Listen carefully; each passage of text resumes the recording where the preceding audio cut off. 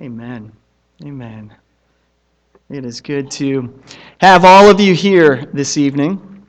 My name is Dave Dorst. I'm the associate pastor at Potomac Hills, if I haven't met you yet. This may be the most packed we've had it. So this is a wonderful time. And I think it's been maybe 4 years now that we have partnered with Catoctin Covenant OPC, so bringing the Orthodox Presbyterian Church and the Presbyterian Church in America together. We usually do Easter, either a Maundy Thursday or a Good Friday service out in their building in Purcellville, and then we do Christmas Eve here. So it's been a great partnership.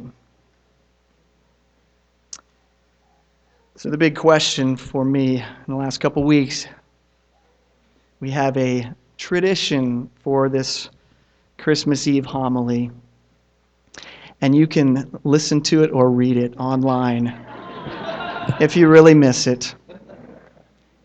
Dave's smiling at me back there. They're groaning. I'm sorry. But tonight I want you to pretend that you've never heard or read the Christmas story. I want you to pretend that you know nothing about the Bible or about Christianity. Nothing. And then imagine yourself reading the Gospel of Luke for the very first time. If you have a Bible, you could open up to it. I'm not going to really read straight from it. But as you start to look through the Gospel of Luke, and if you had no one to explain it to you or guide you and explain what's happening, here's what you'd find. In that first chapter, you read that there are two births coming up, two boys that will be born under some miraculous circumstances. One will be born to an old woman who is barren. The other will be born to a young woman who is a virgin. Now, you know from the author's preface, Luke has told you that he has compiled these accounts, these narratives from eyewitnesses. And so these are not myths. This is history. Both boys to be born will be into godly Jewish households, to parents who are described as righteous and favored.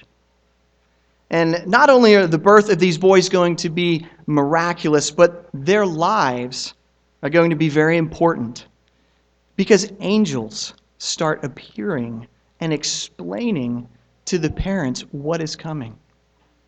Zechariah is the father of one of the boys to be born. And he's visited by an angel while he is burning incense as part of his priestly duty in the temple. Mary, one of the mothers, is greeted by an angel who has a name, Gabriel. And from the different angels' descriptions of what these sons' births will bring, it sounds like they are both destined for greatness. The one named John, who will be greatly used by the Lord and turn people's hearts to him. And the other is to be named Jesus, and he's to sit on a throne and reign forever. Now, as you continue reading, you see John is born at home, and his neighbors, his relatives, all rejoice in his birth with his parents. Jesus' birth is very different. His parents have to travel to a foreign city and they cannot find lodging, so in an animal's stable. He is born with no family or relatives around. You read that some shepherds come because they have been told by angels that this is a miraculous event and that they need to go find this boy. And so they rush over and find him and give thanks and praise to God for what's happened. But remember that you've never read this before. And you don't have any knowledge of how this is going to turn out or how the rest of the Bible is going to read. And so you might be wondering at this point, which of these boys is going to be the main character in this story? I mean, they've both had miraculous births, and supernatural beings announce them, prophecies about their importance, and the working of the Holy Spirit in their lives. And now each of them has come. And which one of them will carry this story forward? So you keep reading. And you get to Luke 3. And you see a description of John grown up. And you see his life and his action. And people come out to see him when he baptizes people in the wilderness. And they have questions too, maybe the same question. Are you the one? Are you the guy we're supposed to be waiting for? Are you the one that God has promised to send, the Christ? And at this point in the story, it becomes crystal clear who is going to be the main focus. Because John essentially answers, listen, I've been called to do a few things, but there is another who is coming, who is mightier than me. I am unworthy of him. In one of the other Gospels, John says, I must decrease and he must increase. You see, their stories have looked so similar, but it's here that John says, no, I need to decrease, and Jesus needs to step up. And to underline this point, Luke tells us that John baptizes Jesus, and as he's doing it, a voice from heaven tells Jesus, you are my beloved Son. With you I am well pleased. So why was Jesus the one and not John? Why did John have a role to prepare the people for Jesus, and Jesus have the much greater role of King, Messiah, and Savior? Well, this past Sunday, if you were in this congregation, Tom Rubino preached about the importance of Jesus being fully human and how his humanity allowed him to stand in our place as a substitute. One who knew all the temptations and trials of a human being and yet remained sinless and perfectly fulfilling God's law. Well, Jesus was fully human, but Jesus was fully divine. You see, Jesus himself tells us John was the greatest among people, among those born of women, but he was not God. So the thing that separated Jesus from John was that Jesus came from heaven, having always existed as the supreme power over all, equal in substance, power, and glory to the other two persons of the Godhead, of the Trinity, God the Father, God the Holy Spirit, and Jesus, God the Son. Jesus' birth was a one-of-a-kind event where the awesome, uncontainable, magnificent Creator of the entire universe was given an 8-pound human baby's frame and entrusted to two peasants to raise. The one who was completely self-sustaining and had no needs or wants is now suddenly dependent on a young woman to feed him, to clothe him. The all-powerful being with no weaknesses now has a body that is hungry and tired and that can be broken, pierced, and killed. Do you believe that Jesus was fully man and fully God? That's the question. It's a hard teaching, equally hard as the doctrine of the Trinity, 3 persons, one God. And the early church took a long time to define just how Jesus' humanity and divinity existed together. And many of the early heresies leaned too far to one side or the other. One of them came from a man named Arius in the 4th century. He went around teaching that Jesus was a created being, that he was not God. He was not equal to God the Father, even if Jesus was a wonderful example, a great teacher.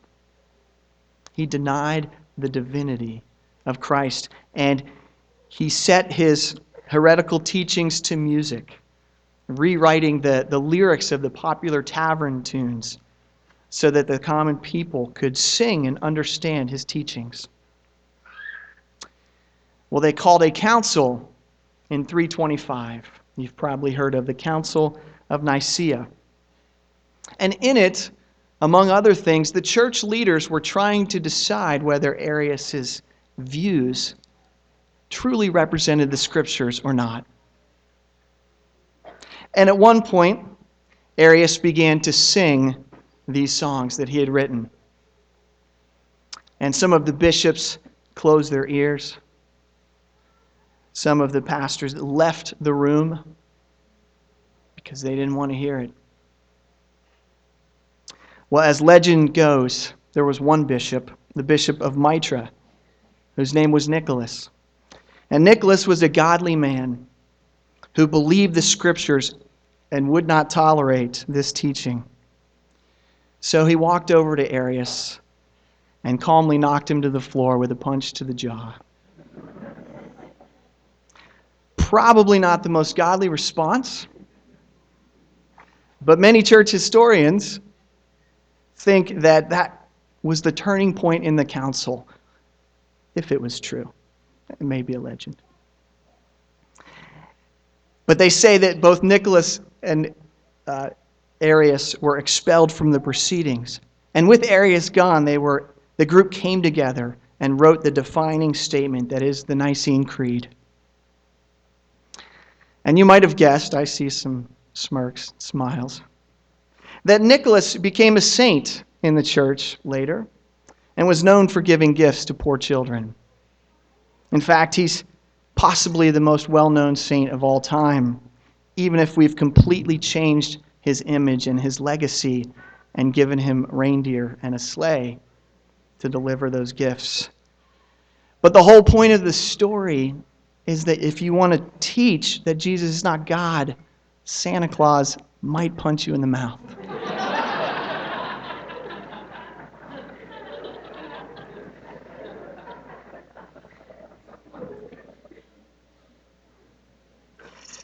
Now, we've heard most of the Christmas story read throughout the service tonight.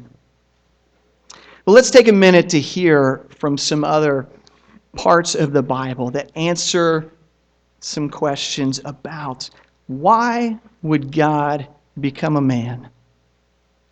Why did Jesus come to earth? What was his mission? Mark 10:45. We got technical difficulties. All right, good. For even the Son of Man came not to be served, but to serve, and to give his life as a ransom for many. 1 John 3:5. And you know that he appeared to take away sins. 1 John 3:8. The reason the Son of God appeared was to destroy the works of the devil. John 3:16. God so loved the world, he gave his only Son, that whoever believes in him should not perish, but have eternal life. And Galatians 4:4-5. But when the fullness of time had come, God sent forth his Son, born of woman, born under the law, to redeem those who were under the law, so that we might receive adoption as sons.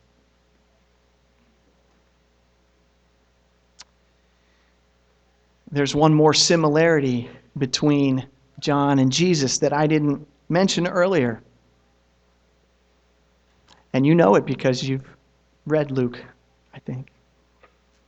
You've read the Gospels, and you know that both John and Jesus are killed because they are godly men speaking truth to power. And that the authorities, spiritual and political authorities at the time, could not handle being challenged. So John is beheaded, and Jesus is crucified. But John's death merely ends his life. His friends mourn, the world loses a great prophet. But ultimately, history marches on. Life continues. With Jesus' death, however, history changes. John's body stays in the grave. Jesus' body comes back to life. Because he defeats death. Because he was perfect and because he was God, death could not hold him. And as those verses that we just read told us, his life is a ransom. And eternal life is given to those who believe in him. He takes our sin away. He defeats the work of the devil. We are redeemed in him, adopted into his family. All because the God-man came and gave himself up in our place. That is the miracle of Christmas, the gift of Jesus and his salvation. Now, tomorrow you may not get that big gift that you've been hoping for. Your parents may not have bought you the Daisy Red Ryder BB gun with compass and stock. You may be disappointed. But you and I have been given the greatest gift that anyone can give. Something that nothing in heaven and earth can take away. A sinless Savior who loves you so much that he would endure all humiliation and pain to come to earth and die in your place. The free gift includes the faith to believe it and the assurance that your eternal destiny is secure. And that is a joy worth getting excited about. Let's pray.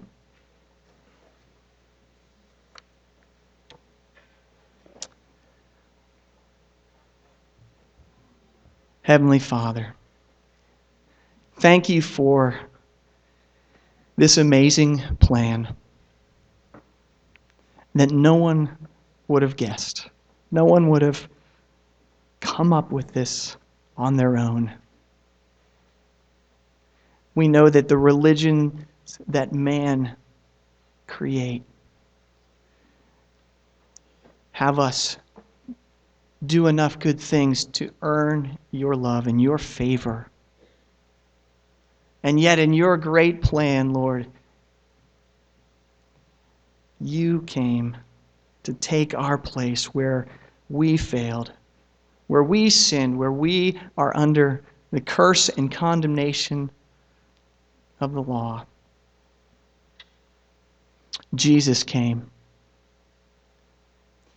His incarnation, becoming fully human while not losing his divinity.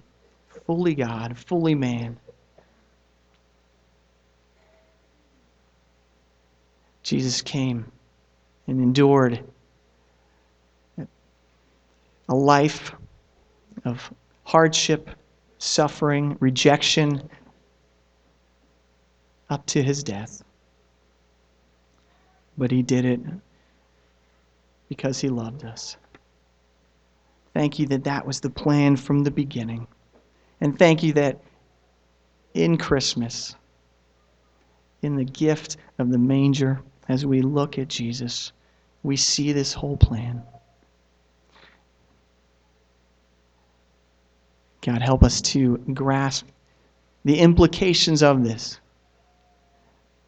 That we have peace and joy on those whom your favor rests, on those whom you bring to salvation. God, we praise you and we thank you for that indescribable gift. In Jesus' name, amen.